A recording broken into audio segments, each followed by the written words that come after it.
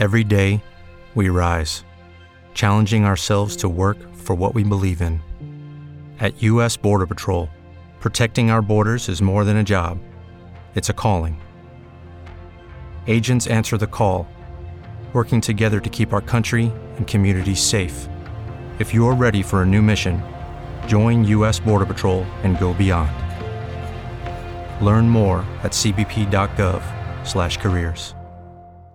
Step into the world of power, loyalty, and luck. I'm gonna make him an offer he can't refuse. With family, cannolis, and spins mean everything. Now, you wanna get mixed up in the family business. Introducing The Godfather at ChumbaCasino.com. Test your luck in the shadowy world of The Godfather slot. Someday, I will call upon you to do a service for me. Play The Godfather now at ChumbaCasino.com. Welcome to the family. VGW Group. No purchase necessary. Void where prohibited by law. See terms and conditions. 18+. You're listening to Why We Do What We Do.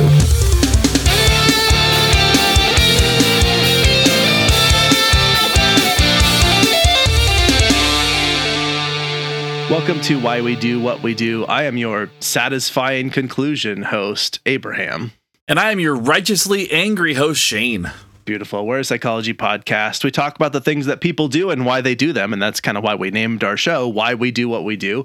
You found your way here. I hope that you have been enjoying everything you've heard so far. If you're joining us for the first time, this is the final part in a series that we have been doing where we're discussing facilitated communication. I do encourage you to go back and listen to those previous episodes if you haven't, but there is a lot in this one that is going to stand on its own. Just know that in the first part of this, we talked about essentially the history of facilitated communication and what it is. In the second part, we walked through the experiments and the science and the research that has been done that talked about how you would determine whether or not facilitated communication, how it works, if it works, and on that sort of thing, where I think we landed very clearly on the fact that in every experiment that's ever been done, they were able to show that the facilitator is the one who is doing the communicating and never the person that they are supporting.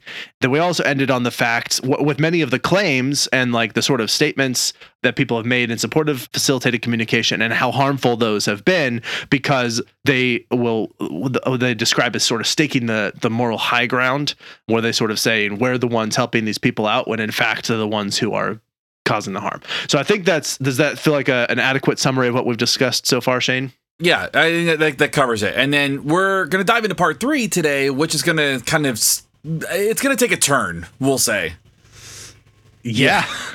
I think we kind of took the turn in the research, but this is going to go, it's going to go hard after the implications of all of this. As a quick warning for people coming into this episode, there are going to be some discussions of harm that are described, people who receive a lot of harm and sexual abuse. So if that's not something that you're willing to listen to, you might want to sit this one out, but we do our best to handle this gently. So listen at your own discretion.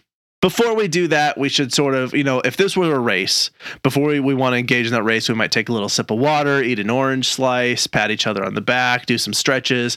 And our form of doing that in audio form, an auditory way, is that we're going to talk about the fact that this episode publishes on April 5th.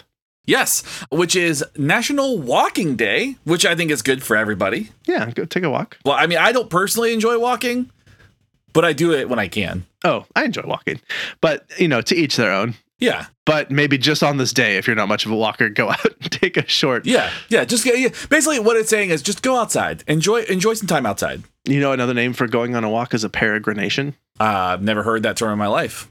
There's a bonus vocab for the show. We got a little jingle for.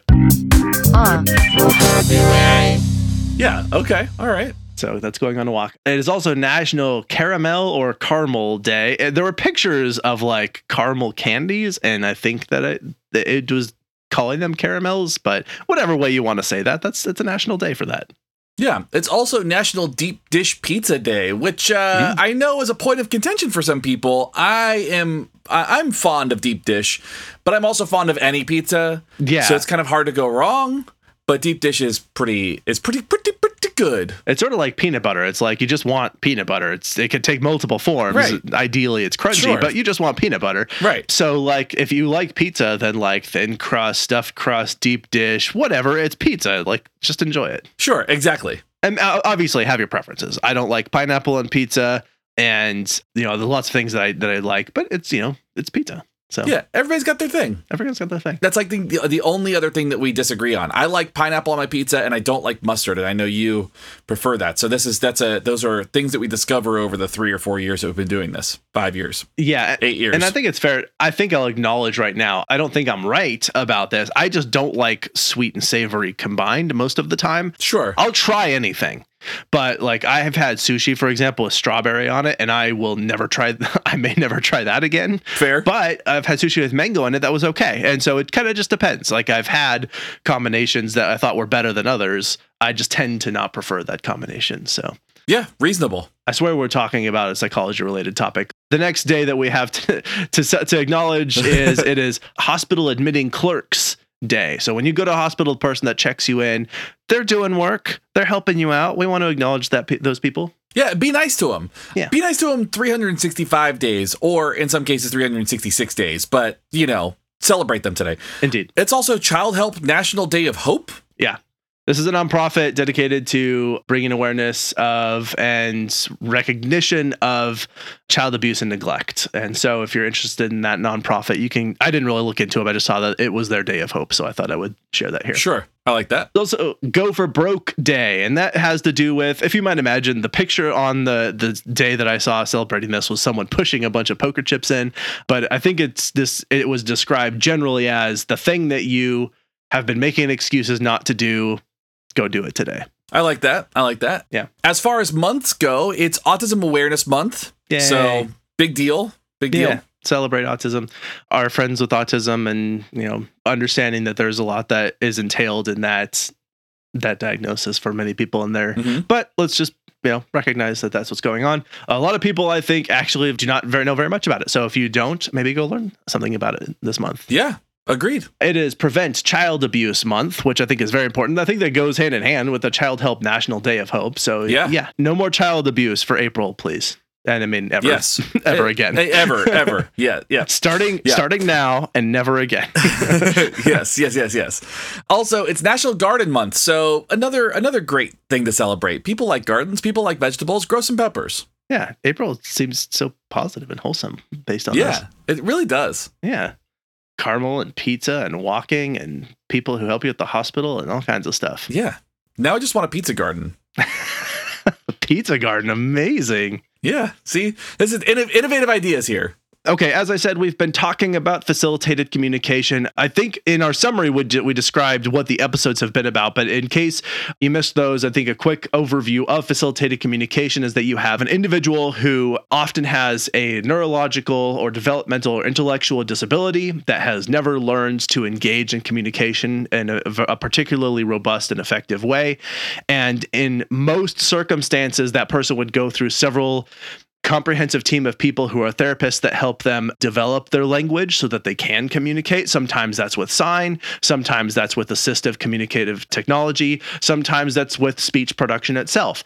In facilitated communication, what the person comes in is they put their hand on the person's hand and they help them type out a message on a keyboard by moving their hand around to peck out keys. Or, as we'll get into talking about a little bit more today, they might instead move that board underneath their finger and they'll move around so that their finger lands on a letter or a keyboard or iPad or something like that. And the idea inside of this is that the person who has the pointer finger on the key, if you will, is authoring the message, and that the facilitator is just helping them control their motor movements so that they can author that message. Because the hypothesis embedded in facilitated communication is that these individuals have all of the intact cognitive function that would be needed to engage effectively with communication, but their motor coordination has prevented them from developing that outward expression of that language. And so the facilitator just helps them focus their energy, is sort of the way that they might describe it.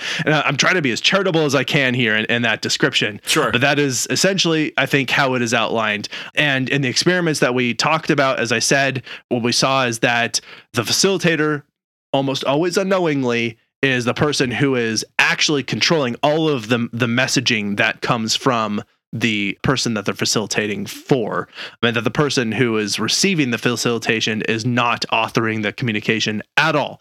And we even played some audio clips where we had a teacher who she tried to do her own experiment where she said, well, I'm just not going to look at the keyboard. I'm just going to sort of look away or close my eyes and just help them sort of, keep their hand steady while they, type on the keyboard. And it was just a random string of letters and characters.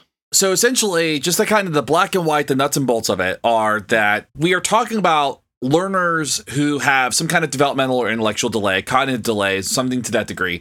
They've never demonstrated the ability to communicate. They've never been able to show signs that they're communicating in some way. And we are working with essentially vulnerable people. And so just to kind of set the occasion for that, we are working with vulnerable people. You have facilitators who are the ones who have been found to be the people communicating in these kind of dyads that are part of the facilitated communication paradigm. Right. And there are currently 0 scientific studies that show quantitative data that say that this works. That was an important piece. Yeah. Yeah, that's a really important piece. There are lots of anecdotal reports. There's lots of qualitative reports. And I say lots. What I mean is there are several people that say this. Right. Yeah, exactly. There are anecdotal reports that say this works, but there are no quantitative data to support those qualitative reports. And at that point, that kind of sets the stage for this next part where on the surface, it might seem like, okay, somebody's communicating or this facilitator's helping communicate and they're helping this person kind of like say some things when they're really not and all that. And it seems like on the surface that might be harmless. However, what you're going to find is, and this is kind of the turn that I was talking about before, which we've been leading up to, is this gets incredibly dangerous, life-threatening to the point, and just there's a lot of stuff to unpack as we go through this next episode. That was such a good setup. Yeah, because the question that might come up is, what's the harm? So maybe the facilitator is the one doing the communicating. No big deal. What's the harm? Maybe this is just part of the treatment they receive in addition to the other things. Who cares? Now, as you said, one of the important things here is that these are people who are not doing the communicating. They cannot advocate for themselves. They cannot argue against the facilitator in these situations. Like they don't have a voice, and their voice is actively being controlled by somebody else. What voice they do seem to have, which they don't get to have because it's being controlled by someone else. Right. Now, the implications here are what has happened with people who have been communicating, using heavy air quotes there because they're not actually communicating, but the individual who is receiving facilitated communication services, what has been the outcome of that? One of them is that we have these using facilitated communication, these non-verbally communicative individuals have gone to college. They've even gotten advanced degrees. They have written books. And what they've also done is revealed egregious histories of trauma, exploitation, and abuse. Presumably, because again, remember, they're not the ones communicating. Although when these allegations happened, people thought that they were. Yes, and I think this is probably a good time that I could share like a story that I have had specifically watching this happen. Yeah, please do. I was working with a learner, and he was about 30 years old, and he was using facilitated communication. And when I came in to provide services, one of the things that they wanted to work on was communication, and they wanted me to do facilitated communication. And I said, absolutely not. This learner had indicators of understanding language and responding to questions. They had responding behavior. Like, so I could ask them to go do something. They could go pick something up and hand it to me. Like I could ask them to identify parts of their body. They could do that without a facilitator. What ended up happening was they had this one very specific facilitator. This facilitator would help them communicate, quote unquote. This person had no, like when they would type, they would usually type strings of sentences by themselves. But when the facilitator was around, they would, and this person didn't have any like gross motor movement issues. This wasn't like somebody with cerebral palsy. This was somebody who had a different diagnosis and had no problems with like gross motor movements. Yeah. And also too, I would like to point out this learner that I worked with was about my size, 6'3", about 300 pounds at the time. So he was bigger and aggressive, incredibly aggressive when anybody would touch them, like did not like, except for this facilitator. Okay. Well, the facilitator reported to the group home staff at the time that the learner had reported significant sexual abuse from another staff in the house. Through the facilitated communication. Okay. Through the facilitator. So they typed this out. Yes. Okay. The facilitator, quote unquote, aided this learner in typing out that one of the other staff of the house had abused him. So immediately, this staff member who was working in the house was taken out of the home, not allowed to work, which in the case of like reports and allegations, sure, that's okay. Removed just in case, to be safe, for everybody to be safe. Yeah, I get that. They did an investigation. During the time that they were doing the investigation, this staff member had to move out of his home because his family was upset that this was something that he would be accused of. He had a special needs daughter at the time, was not allowed to see her under court protections, or like under protections because of all this. And she was a foster child. So like also lost the ability to be a foster parent. Okay. So like significantly impactful. He was not allowed to go to work. So he basically lost his job during the investigation. And they found that there was no abuse. There were no physical signs of abuse. There were no indicators of abuse. They did all the medical workups to figure this out. Okay. There were no signs of abuse. And then it came out later that the facilitator was the one that actually accused him of this because she disliked him so much and thought that he was a sex offender. Okay. Yeah. That makes a lot of sense then, just as the things that we've said. Did it ever come out that she admitted knowingly typing that communication, or she just said yes? Oh, okay. So she was like, I'm 100% going to use this person as a puppet to get this guy in trouble. Yeah. Oh my God. Yeah, and she ended up losing her job. Yeah, I mean, that's what I'm saying. Is like that is my direct experience with this. Her specifically saying, yes, I'm the one that typed this. He couldn't have typed that himself. And then she was charged with filing a false report, and she's not allowed to work with special needs learners anymore. If anyone has who's listening now, listen to the first episode. I did that sort of made up story at the beginning with just the best storytime jingle, really. Yeah, that's true. Thank you, Justin, for that. And it was this made up story about a person who was communicating with the dead using a Ouija board.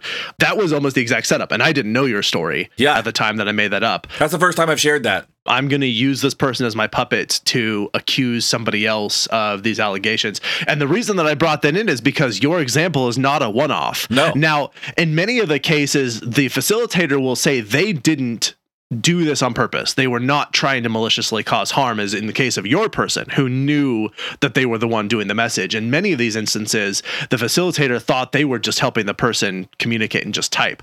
There was a famous story about a facilitator named Janice Boynton. She was working in Maine in 1992 with an autistic girl named Betsy, who was 16 years old at the time, and she was non-speaking, so she was not engaging in the production of speech for communication.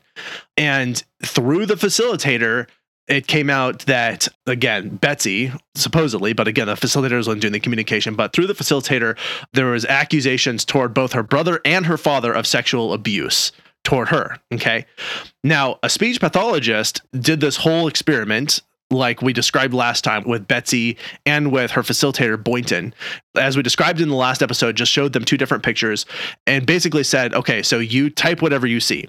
So it shouldn't matter what you, again, just repeating what we said last time, it shouldn't matter what you show the facilitator. If you show a picture to the person and they can communicate for themselves, they're going to type whatever they see. But in every single instance, they only typed what the facilitator saw and not what Betsy ever saw. And so they were able to show that the facilitator is the one who actually made those accusations against the father and the brother. And it was not Betsy, the little girl. And again, no evidence of this. Right. Now, this goes further, and I think it's important to understand the impact this has. Janice Boynton has gone on to officially just say, absolutely not, facilitated communication is this horrible thing. It doesn't work. Has become a vocal critic of this, and specifically has worked to kind of speak on behalf, to like discuss like against this. But other situations like this have happened where a child with or a learner with a disability has accused somebody this way using facilitated communication, accused somebody else of molestation to the degree that, you know, one facilitator even gained consent, quote unquote consent, from her non-communicative partner through facilitated communication. That facilitator was eventually accused of rape because the person could not consent. They basically said, the facilitator said, oh, this person has given me consent to engage in a sexual relationship with them through this facilitated communication piece, when they found out that that was not the case. Okay. There are a number of these stories and they get worse. So to prepare you for this, let's take a quick ad break and then come back and listen to us try not to cry. Hello, it is Ryan, and I was on a flight the other day playing one of my favorite social spin slot games on ChumbaCasino.com. I looked over at the person sitting next to me, and you know what they were doing? They were also playing Chumba Casino. Coincidence? I think not. Everybody's loving having fun with it. Chumba Casino is home to hundreds of casino-style games that you can play for free anytime, anywhere, even at 30,000 feet. So sign up now at ChumbaCasino.com to claim your free welcome bonus. That's ChumbaCasino.com and live the Chumba life. No purchase necessary. VGW Group. Void where prohibited by law. See terms and conditions. 18+. Step into the world of power, loyalty, and luck. I'm gonna make him an offer he can't refuse. With family, cannolis, and spins mean everything. Now, you wanna get mixed up in the family business. Introducing The Godfather at ChumbaCasino.com. Test your luck in the shadowy world of The Godfather slot. Someday, I will call upon you to do a service for me. Play The Godfather now at ChumbaCasino.com. Welcome to the family. VGW Group. No purchase necessary. Void where prohibited by law. See terms and conditions. 18+. Hello, it is Ryan, and I was on a flight the other day playing one of my favorite social spin slot games on ChumbaCasino.com. I looked over at the person sitting next to me, and you know what they were doing? They were also playing Chumba Casino. Coincidence? I think not. Everybody's loving having fun with it. Chumba Casino is home to hundreds of casino-style games that you can play for free anytime, anywhere, even at 30,000 feet. So sign up now at ChumbaCasino.com to claim your free welcome bonus. That's ChumbaCasino.com and live the Chumba life. No purchase necessary. VGW Group. Void where prohibited by law. See terms and conditions. 18+. Okay, so we're back. We have been talking about some of the implications of facilitated communication. So let's go into the worst story that I found in talking about facilitated communication. So there is a story of a mother who was actually found guilty of manslaughter as a result of this. Her 8-year-old autistic son, through facilitated communication, had made some statements that he wanted to die. And basically, she justified helping him pass away, we'll say. She justified it through the fact that he said it through facilitated communication. Was she the facilitator in the situation? She was. Yeah, that was, again, one of the tragic parts of this is because the messages come from the facilitator 100% of the time. That essentially that meant, and most of the time, in most of the cases, particularly early on in facilitated communication, as we said, the facilitator did not know that they were the ones authoring the message. They felt like it was coming from the person. And so that meant that on some level, the facilitator is communicating their own thoughts and feelings through the person for whom they're facilitating. So essentially, when she found out about facilitated communication, I can't imagine what that felt like for her. Yeah. That would be so difficult to live with. So I feel for her. I really do. This was a horrible, horrible thing that happened. I obviously feel even worse for her son, who was on the receiving end of this. These are not isolated stories. And I think it's important to know that this is how far this can get.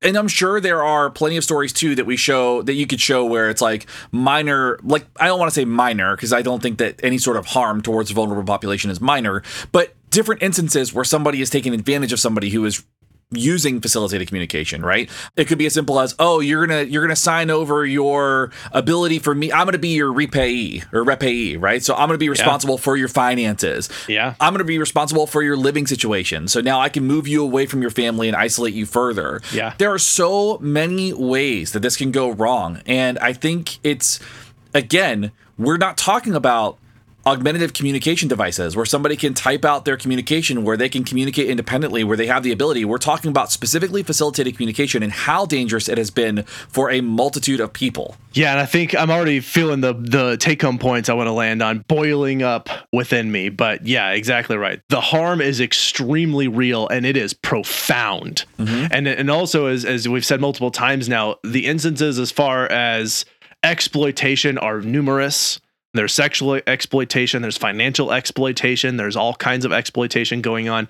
The accusations, it is relatives, uncles, aunts, cousins, friends, staff, grandparents whose lives have been ruined. They have served jail time in some instances, lost their jobs, been ostracized from their communities. It is wildly impactful in how it's gone, and particularly when you consider that it is not the person's wish at all to have those things happen in these instances. So in the history section, we talked about this. You already saw that the story that we talked about took place in 1992. This has been around for a few decades, right? So it's been around the block, and disability services and advocates know all about this practice. And almost every organization that knows about this has come out with strict statements opposing facilitated communication. And this is not from the fringe. This is not from a select group of vocal opponents. This is across the board. So to paint the picture clearly, we're going to list every organization that has come out against facilitated communication. Right. Now, I will say that as I was kind of looking at this list, there are a couple organizations where I'm like, but like, you know, and we don't need to get into like the problems with those organizations. Yeah. There are very few. That's fair. But they're different issues. But what we will say is they've missed a mark on some other issues, but this one in particular, they've done a pretty good job on. So the first one we're going to say is the American Academy of Child and Adolescent Psychiatry. And this specifically a quote from them. Studies have repeatedly demonstrated that facilitated communication is not a scientifically valid technique for individuals with autism or mental retardation. A little bit dated on their languaging. Yeah. In particular, information obtained via facilitated communication should not be used to confirm or deny allegations of abuse or to make diagnostic or treatment decisions, end quote. And that's from the American Academy of Child and Adolescent Psychiatry. From the American Academy of Pediatrics, quotes, current scientific evidence does not support the use of facilitated communication in which a nonverbal individual is guided to communicate. This differs from augmentative and alternative communication, or AAC, in which the individual is taught to communicate independently, end quote. Important point there. Yep. And now there are a whole host, and this is the list of all the other organizations that are coming out to oppose this practice. And I think, again, it's really important to understand that one organization coming out and saying, stand against this, that's one thing. When you have multiple organizations from different disciplines that are saying this, yeah, I think that is pretty damning. Time to listen. So, check this out. So there is the American Association on Intellectual and Developmental Disabilities. There's the American Psychological Association, and there's the American Speech Language Hearing Association. Specifically, what they say is facilitated communication is a discredited technique that should not be used. There is no scientific evidence of the validity of facilitated communication, and there is extensive scientific evidence produced over several decades and across several countries that messages are authored by the quote-unquote facilitator rather than the person with a disability. Furthermore, there is extensive evidence of harms related to the use of facilitated communication. Information obtained through the use of facilitated communication should not be considered as the communication of the person with a disability. That's directly from the American Speech Language Hearing Association. That's not behavior analytic. That's not psychological. That is from the speech folks that are working in this space too. Yep. We also have some more organizations that have come out with statements against this. The Association for Behavior Analysis International, the Association for Science and Autism Treatment, and the Autism and Asperger Förbundet, which is the Autism and Asperger Association of Sweden. Yep, there's Autism New Jersey, Autism Speaks, Behavior Analysis Association of Michigan, Canadian Pediatric Society, the Department of Communication Sciences and Disorders, Syracuse University, and Heilpädagogische Forschung. Yeah, I'm guessing that's German. That looks German to me. That looks German. That looks some kind of European for sure. Yeah. Information Autism, International Society for Augmentative and Alternative Communication, or ISAAC, Irish Association of Speech and Language Therapists, IASLT, and the National Autism Society in the United Kingdom. There's also the National Council on Severe Autism, New York State Health Department, National Institute for Health and Care Excellence, New Zealand Ministries of Health and Education, and the Ontario Association for Behavior Analysis Incorporated. And finally, the Scottish Intercollegiate Guidelines Network. Then we have the Speech, Language, and Audiology in Canada, or SAC, and the Speech Pathology of Australia. And I'll just go through the last two: Victorian Advocacy League for Individuals with Disabilities Incorporated, and the World Federation of Occupational Therapists, or WFOT. Whew. I mean, I think, again, what I'm going to go back to saying is that you've got a united front among multiple professional organizations that have outwardly spoken against this particular thing, also citing the same research and the same articles going, hey, look, we have proof time and time again that this does not work.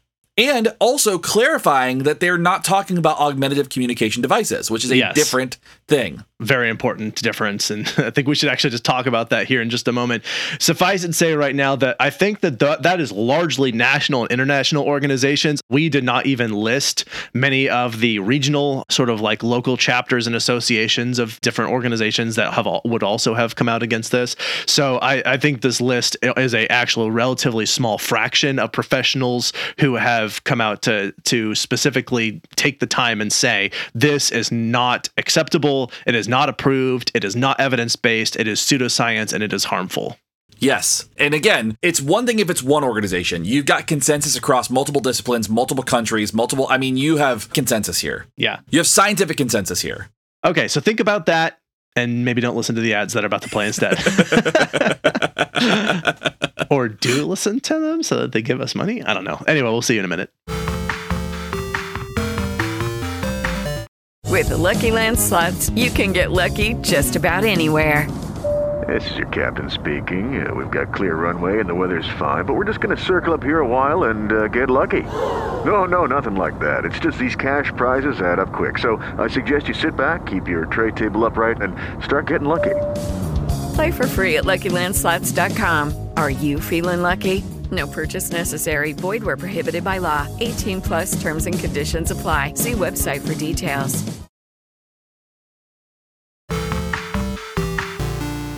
Okay, a really important thing has happened in facilitated communication because as we described, those studies came out and they were extremely damning. It actually pretty much shattered the field of facilitated communication and institutions that were using it, practicing it, and teaching it. And they had to pivot and rebrand because, as we said in the first episode, when there is blood in the water, you will find sharks. And these sharks are not going to leave their food behind, which in this case is their payday, just because someone came along and said, what you're doing is fake. They're like, no, we're gonna stick to our guns. This is our livelihood you're talking about here.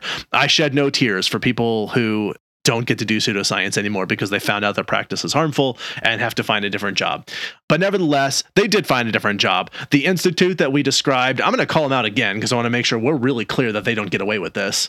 The institute where a lot of the training originally had taken place was started as the Facilitated Communication Institute. It has not changed at all, except that it changed its name to the Institute for Communication and Inclusion. So just know that is still a facilitated communication pseudoscience hotspot of production, if you will. Yep. But other names have come out because when that happened, they started trying to justify it oftentimes by simply changing the practices a little bit and sometimes just changing the names. So some other names that this goes by now, but it's the exact same process, is supported typing, saved by typing, and informative pointing. So these have very sort of flowery and sciencey sounding names, if you will. Informative pointing sounds sciencey. The saved by typing sounds, all warm and fuzzy. So those are some names. Yeah, it's an appeal to emotion. Yeah. Yeah.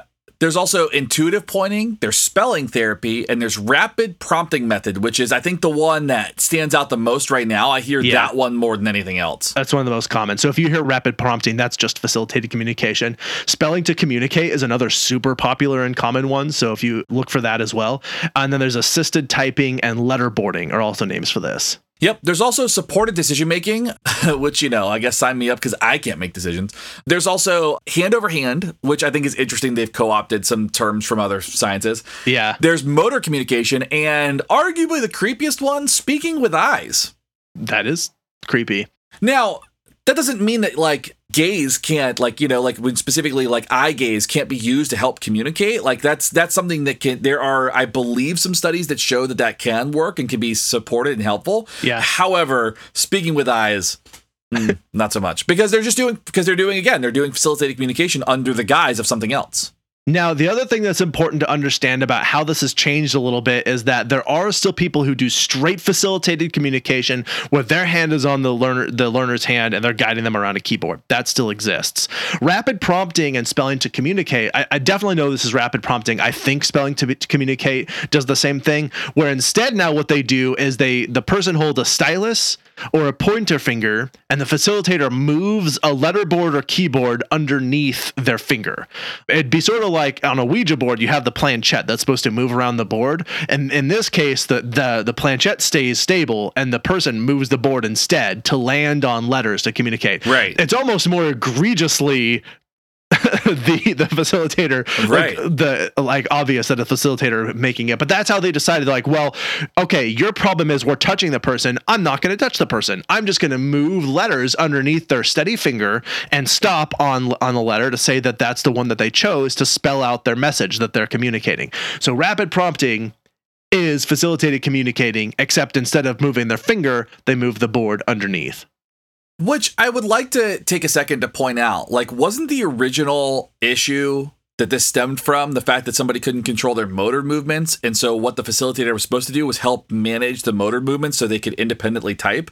Like, this is not managing the motor movement. That's a good point. It's the opposite of what they were kind of arguing to begin with. Like, I think it's fascinating. And arguably, that's what happens with pseudoscience. That's what happens with sometimes very specific religions and cults as well, where it's a moving goalpost. Yeah, exactly. I was going to say that. Yeah, it's you go, oh, is that your problem? Well, we're going to change it and then get the same results, quote unquote, and do the same thing, quote unquote. And we're going to call it something different, and that's how you end up with different cults and different spaces where the rules change, the guidelines change. That's how you end up with Scientology, where we had these levels of being clear, but now there's like 18 other levels once L. Ron Hubbard died, right? That's the same thing that's happening here, where the goalpost is moving and they're calling it the same thing, or they're calling it something different, but it's essentially the same thing with still no scientific backing.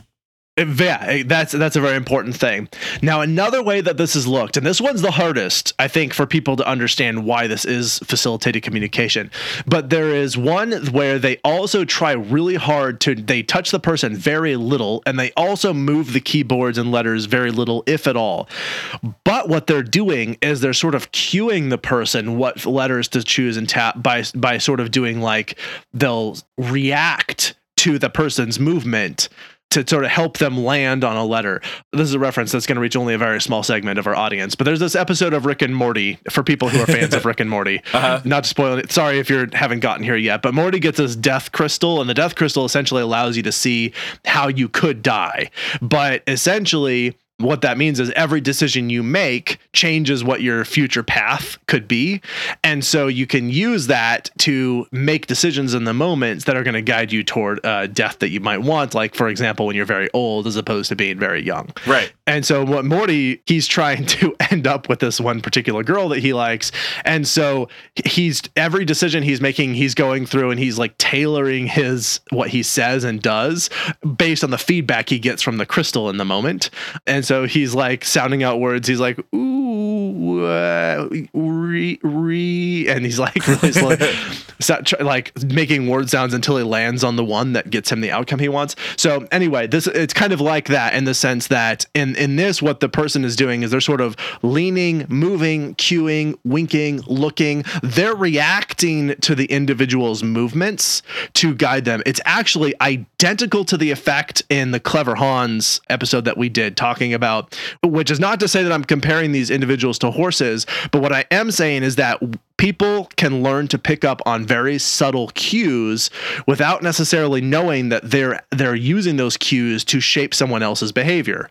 So like I think a really good example of this, maybe much better than my Rick and Morty reference, is if you have a partner that you've been with for a long time, you will start to pick up on things that they do that tell you about their emotional state much faster than anything that they say. Sure. Like how long it takes them to answer you, the exact tone of voice they use when they're answering you, the exact words that they use when they're answering you. Like if you say something, they answer with okay, that might mean one thing from somebody and mean something completely different coming from your partner. Right. Okay, in that circumstance might mean, I'm in trouble. Like they're mad about this. Right. And we pick up on those things. And these learners are similar. They spend a lot of time with their facilitator.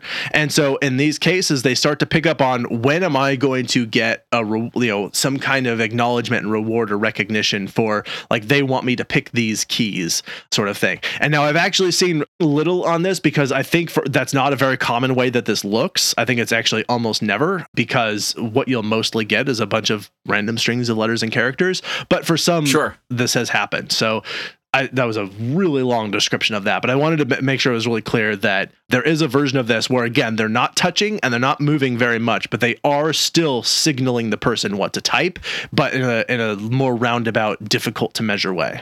I think from like just understanding the mechanism behind that, I think it's important to understand that human beings are typically incredibly sensitive to changes in the environment. We are incredibly sensitive to small cues that show up. I mean, that is the entirety of the human experience, is that if there are cues in the environment, however subtle, we are going to respond to them if we are in some way able to attend to them.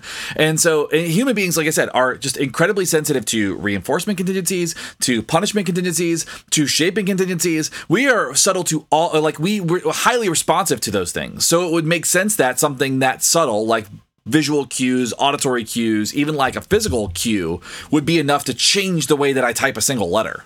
And then just to rehash, to redefine those, most of the people who've heard this will have a basic understanding of what that means, but essentially meaning that they'll be sensitive to cues that signal that what you're about to do is going to get you something you like, cues that signal that what you're about to do is going to get you something you don't like. Right. And so those are out there and things that guide our behavior.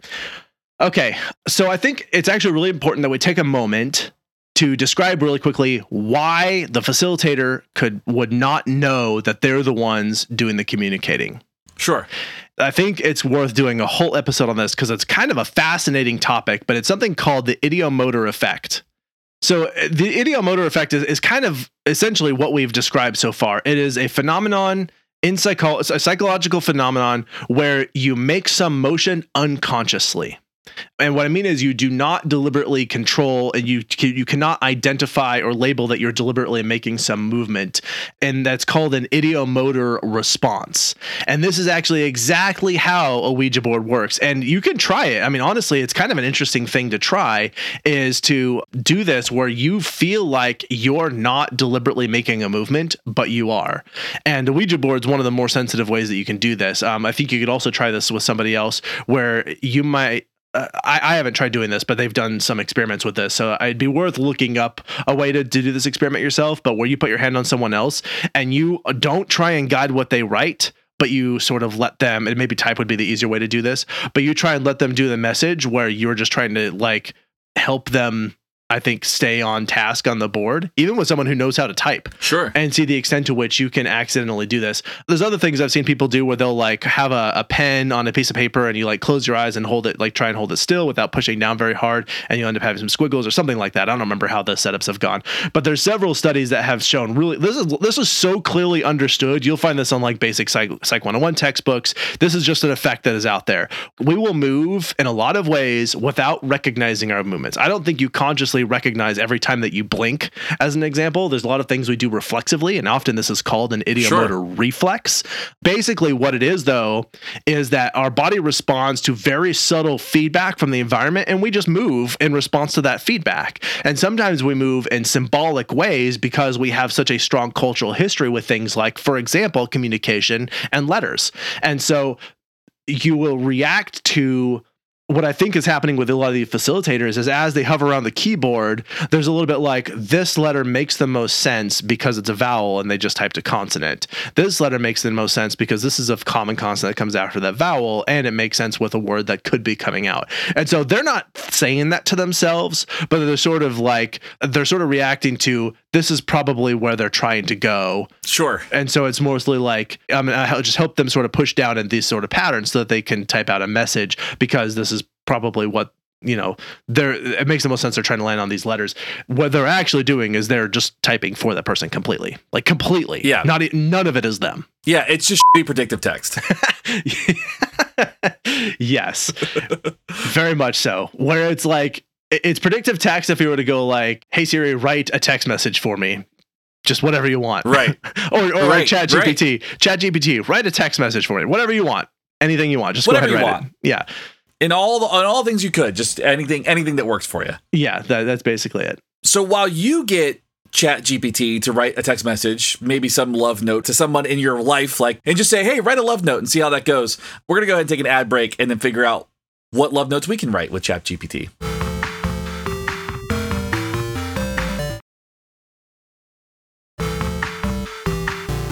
So I think we have covered quite a bit. And I think what we have covered has essentially undone just the general understanding of what facilitated communication is, right? So at this point in time, we can kind of clearly point to the lack of scientific evidence.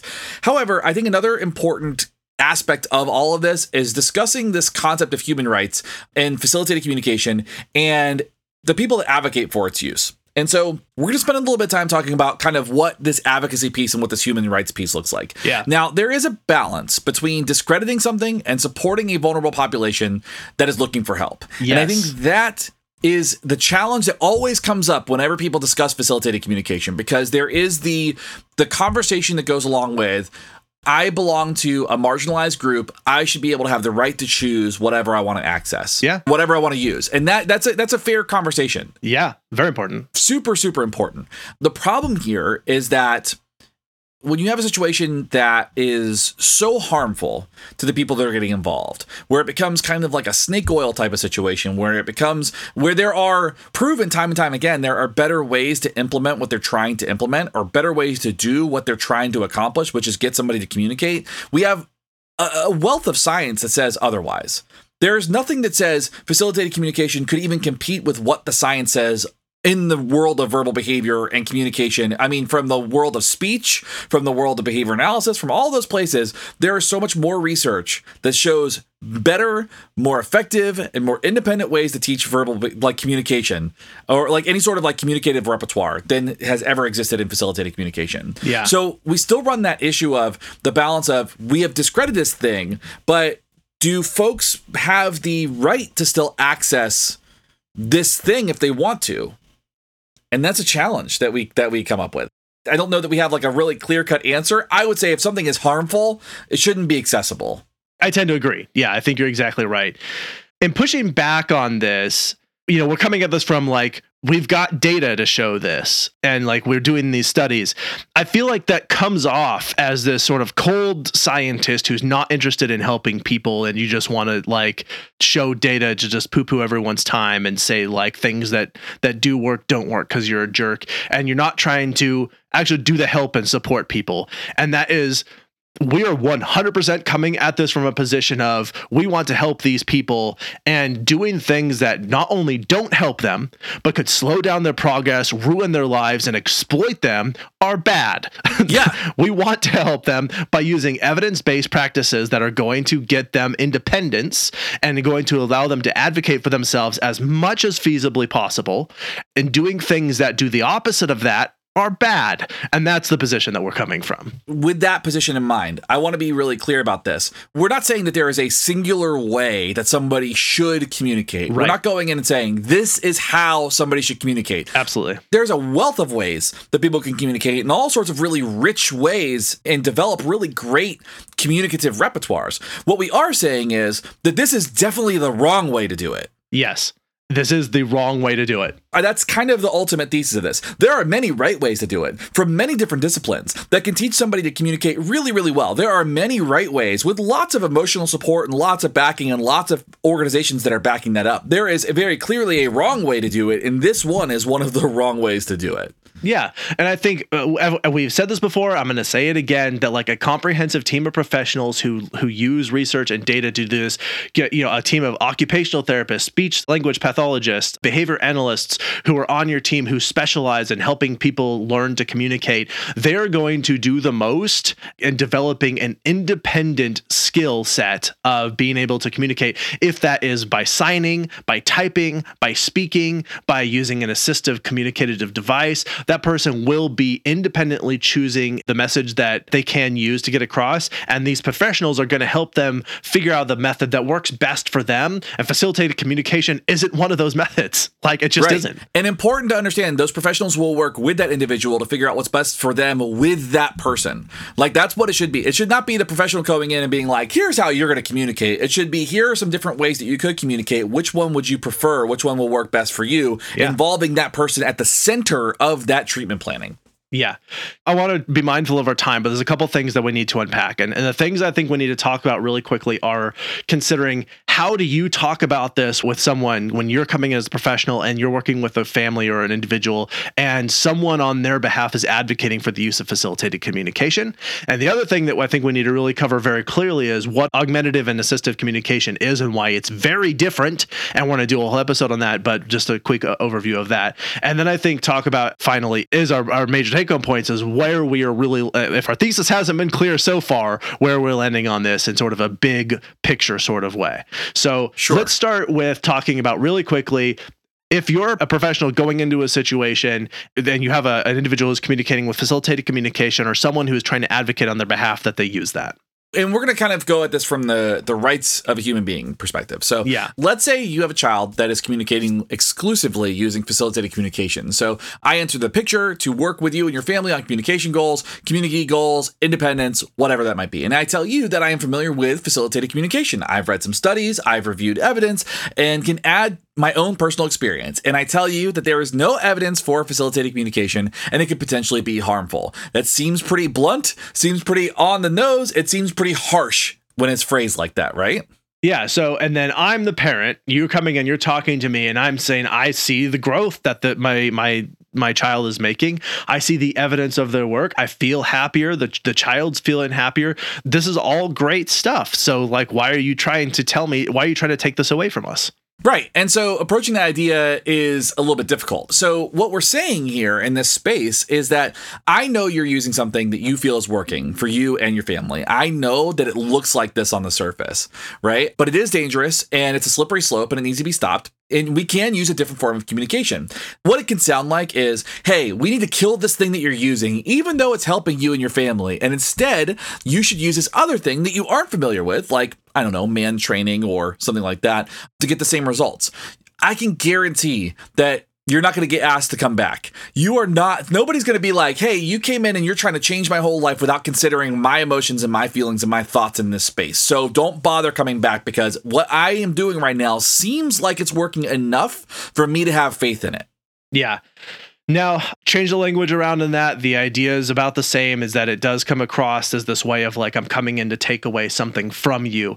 And so I think what we would generally recommend, and first of all, there are other people who have been doing this dissemination work much more than we have. I've been lucky enough to not have to deal with this very directly and not have to be in a position to try and to advocate against the use of this. So I think, reach out to other professionals who have maybe dealt with this in that particular way. And listeners, if any of you have found really effective strategies for helping to have that conversation, we'd love to be able to share that as a piece of, if you write in and let us know, we'll read that so that other people have that information for themselves. I think that would be very helpful. But I think suffice it to say that the way that I would tend to approach this, if I had to go in this, is to say something like, look, I think we can all agree the goal is independence, right?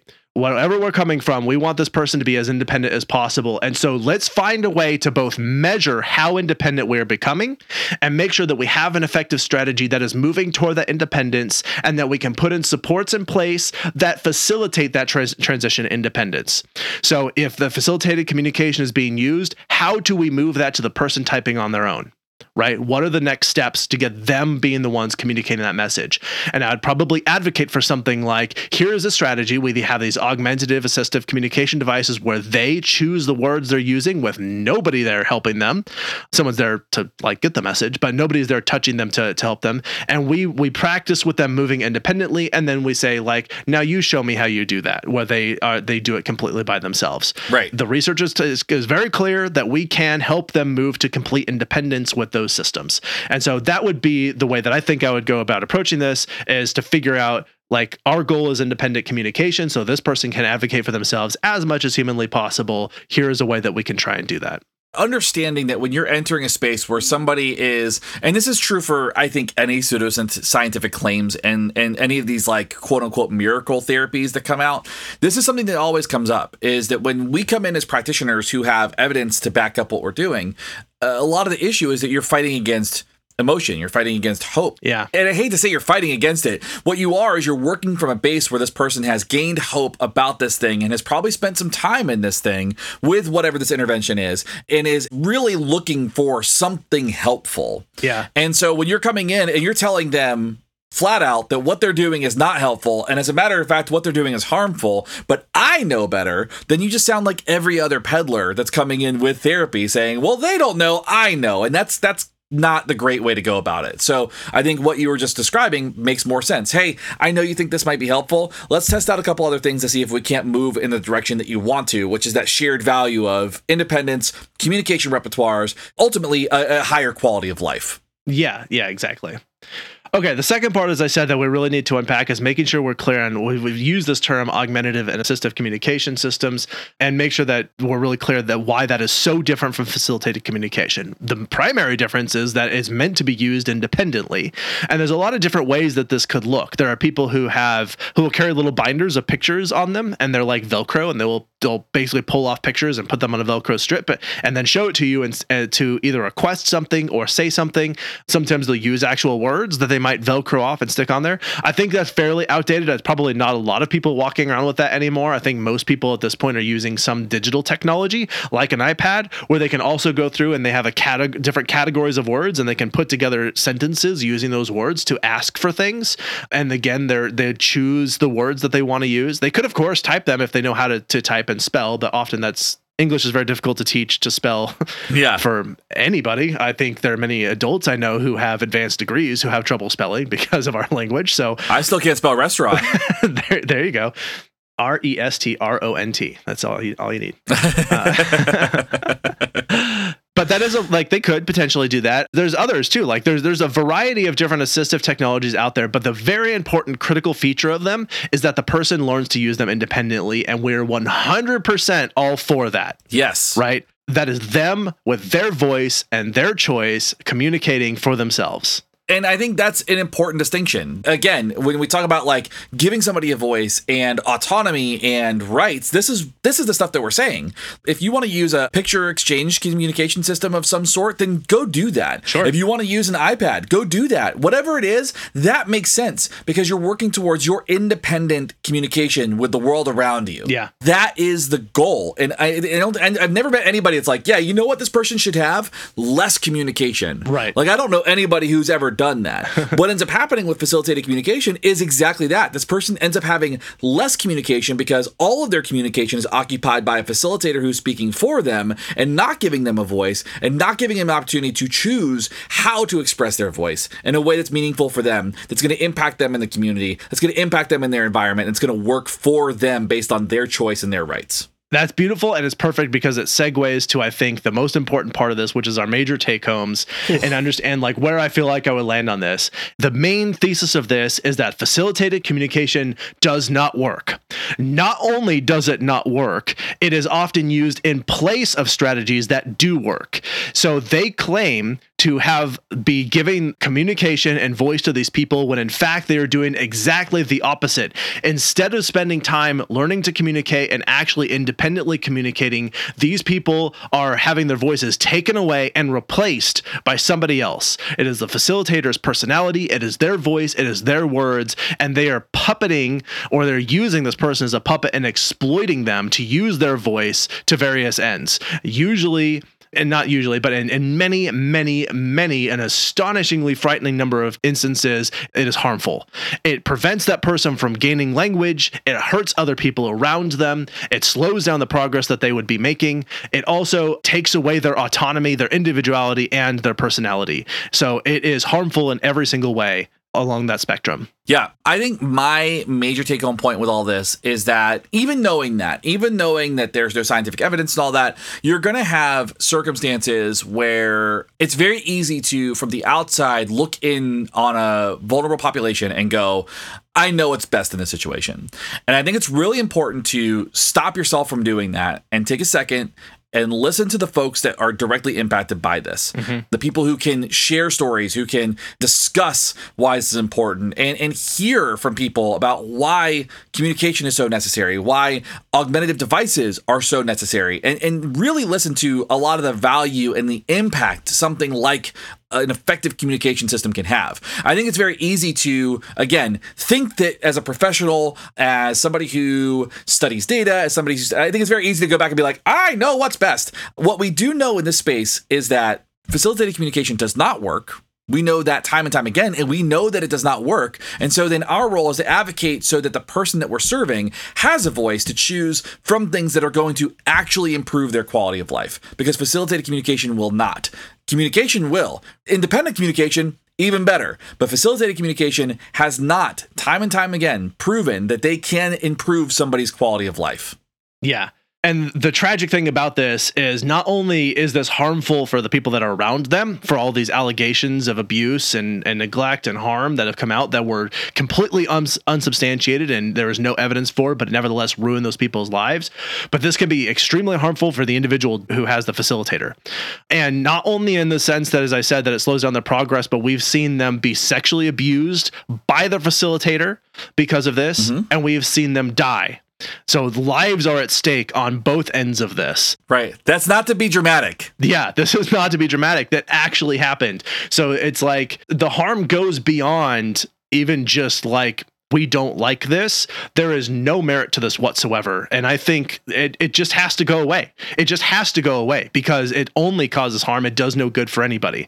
And I'll share a really quick story that I shared with Shane off of mic at some point along this of an experience I had around this a little bit. And I'm not going to go into a lot of detail, but I feel like the gist of it's important. The story was, I've been familiar with facilitated communication for a very long time. I mean, the very first time I heard of it, I was like, what? That sounds wild. Yeah. When someone was just like, oh, you put a keyboard in front of them, all of a sudden they can communicate. And then, of course, found out it was someone else typing for them. And then I was like, oh, okay. But anyway, I went to a conference once. I'd already known about what this was. I had finished a talk and walked into the tail end of another talk. And there was a video playing that had an individual who clearly had some delays. And there was someone who was helping them type on a keyboard. And there was a message board, an online message board for this conference. And I posted the message board, just walked into this talk, is this facilitated communication?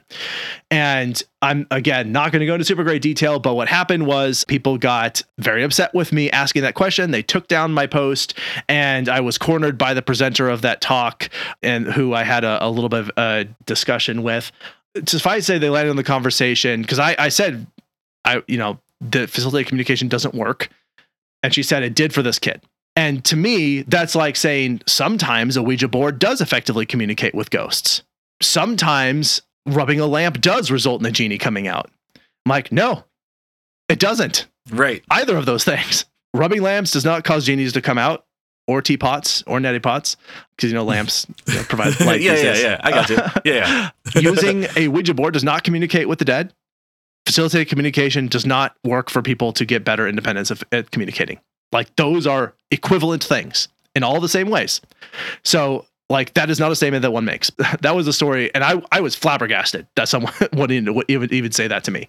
That's where we're at, though. Like, that was not that long ago that this happened to me, just a few years back now. So anyway, I think that's mostly what I have to say about facilitated communication. I'd say this is a dangerous thing that needs to go away, and it has no place in our society. Yeah, I think it's fair. I think it's completely reasonable. Great. All right. Well, in that case, it's time for some recommendations. Recommendations.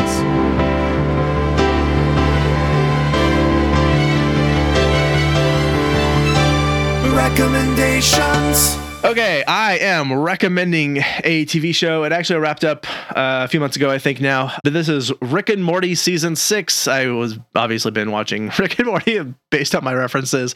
But Rick and Morty Season 6, if you are into this kind of humor, for those people who don't know, this is a cartoon, very adult humor, lots of swearing and violence and very adult themes and topics. They get pretty dark in parts of the season, but it's still really good storytelling, very funny in its moments. I think it has a lot to say about various things. So it's always interesting ideas, and I do enjoy the show very much. So Rick and Morty Season 6 does not to say that I'm endorsing anything about the writers or the creative team as individuals behind this. I know there's been some controversy there, but just to say that as a piece of entertainment that has been delivered, I do find joy in that particular TV show. All right. I appreciate that. Good. Thanks for clearing that up. I mean, I love Rick and Morty. It's hilarious. Like, it's such a funny show. Yeah. So my recommendation is a local eatery. It's a place called Evolve Modern Vegan Kitchen, and it is a tiny little hole in the wall that is in the Party Central of Daytona Beach, Florida, on the party strip known as Seabreeze Avenue, which is where our nightclubs and our strip clubs and our only really good Irish bar exists.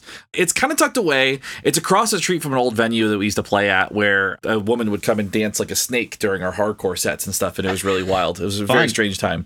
A very strange place, but Evolve Modern Kitchen, it's all vegan junk food, and it's fantastic. It's like fried chicken sandwiches, pulled pork sandwiches, like smash burgers, nacho fries, like that kind of stuff. Like all vegan. The buns are vegan. I mean, the sauces are great. I mean, it's just really good bar food, essentially. And it's done with the vegan twist. Yesterday I had a buffalo chicken sandwich that had pickles, and it had coleslaw, and it was covered in buffalo sauce and ranch and mayonnaise and all the stuff that goes along with it, and it was delicious. Oh, that sounds amazing. Yeah, it was incredible. Very good. All right. Well, we ran a little bit long, but I think it was necessary. This concludes our facilitated communication trilogy. As always, if you have something to say about this topic, if you'd like to tell us about a vegan kitchen that you're fond of, a restaurant, or a TV show that you like, we're interested in hearing those things. But definitely, if you have something to say about your experiences with working with a team of people where someone is advocating for facilitated communication and you would like us to share that message, please reach out to us. You can reach us directly at info@wwd.podcast.com or on all the major social media platforms except for Twitter. And you can also reach out to us for other things too. We're currently running a campaign if you would like to support the show. Once we get up to 15 Patreon supporters, we're going to do a virtual hangout with y'all if you would like to meet us and talk to us. We're just going to jump on like a Zoom or some Facebook hangout or something where people are comfortable and would like to chat with us. And it's just kind of we'll just talk about things. We usually spend a good hour just chatting before the show about random stuff where we have fun. It's just a good time. And I think we're both pretty funny people, especially Shane. I think you're funny. Thanks. It should be a good time. And the people who are already on that bandwagon headed toward Hangoutville is Amanda, Brad, the Daily BA, Joshua, Justin, Kelly, Kim, Layla, Megan, Mike M, Mike T, Olivia, and Stephanie. Thank you all so much for joining us and for your support and your help in allowing us to make the show the thing that we do. If you would like to be a part of that group of people, we're almost up to 15 and we're trying to do this by June. If we get up to 20, then we'll do an even more structured hangout event where we do like games or something like that, or a Q&A type thing, or I don't know. We'll figure it out when we'll cross that bridge when we get there, I guess. Sure. Yeah. Perfect. Also, I definitely need to thank my team of people who make this happen. A special shout out to Patrick, who helped us put together the notes for this. This was a really big ask, a big lift, if you will, that Patrick took on. So much appreciation and thanks to him for his work on helping us put together this episode. For sure. It was great. We loved it. Yes. Of course, thanks to Selena and Jess, our other team members here. Thanks to Justin for all of his audio work and amazingness in recording these episodes. And of course, thank you, Shane, for recording with me today. As always, thank you for having me. The other ways you can support us, I haven't mentioned. You can go to our merch store. You can leave a rating and review, like and subscribe, all those things. I don't think I mentioned that at the beginning of the episode. Is there anything else that I missed here that we need to wrap up or that you'd like to say before we close out, Shane? No, I think that covers it. Perfect. All right. Thank you all so much. This is Abraham. This is Shane. We're out. See ya. You've been listening to Why We Do What We Do. You can learn more about this and other episodes by going to www.wwdpodcast.com. Thanks for listening, and we hope you have an awesome day.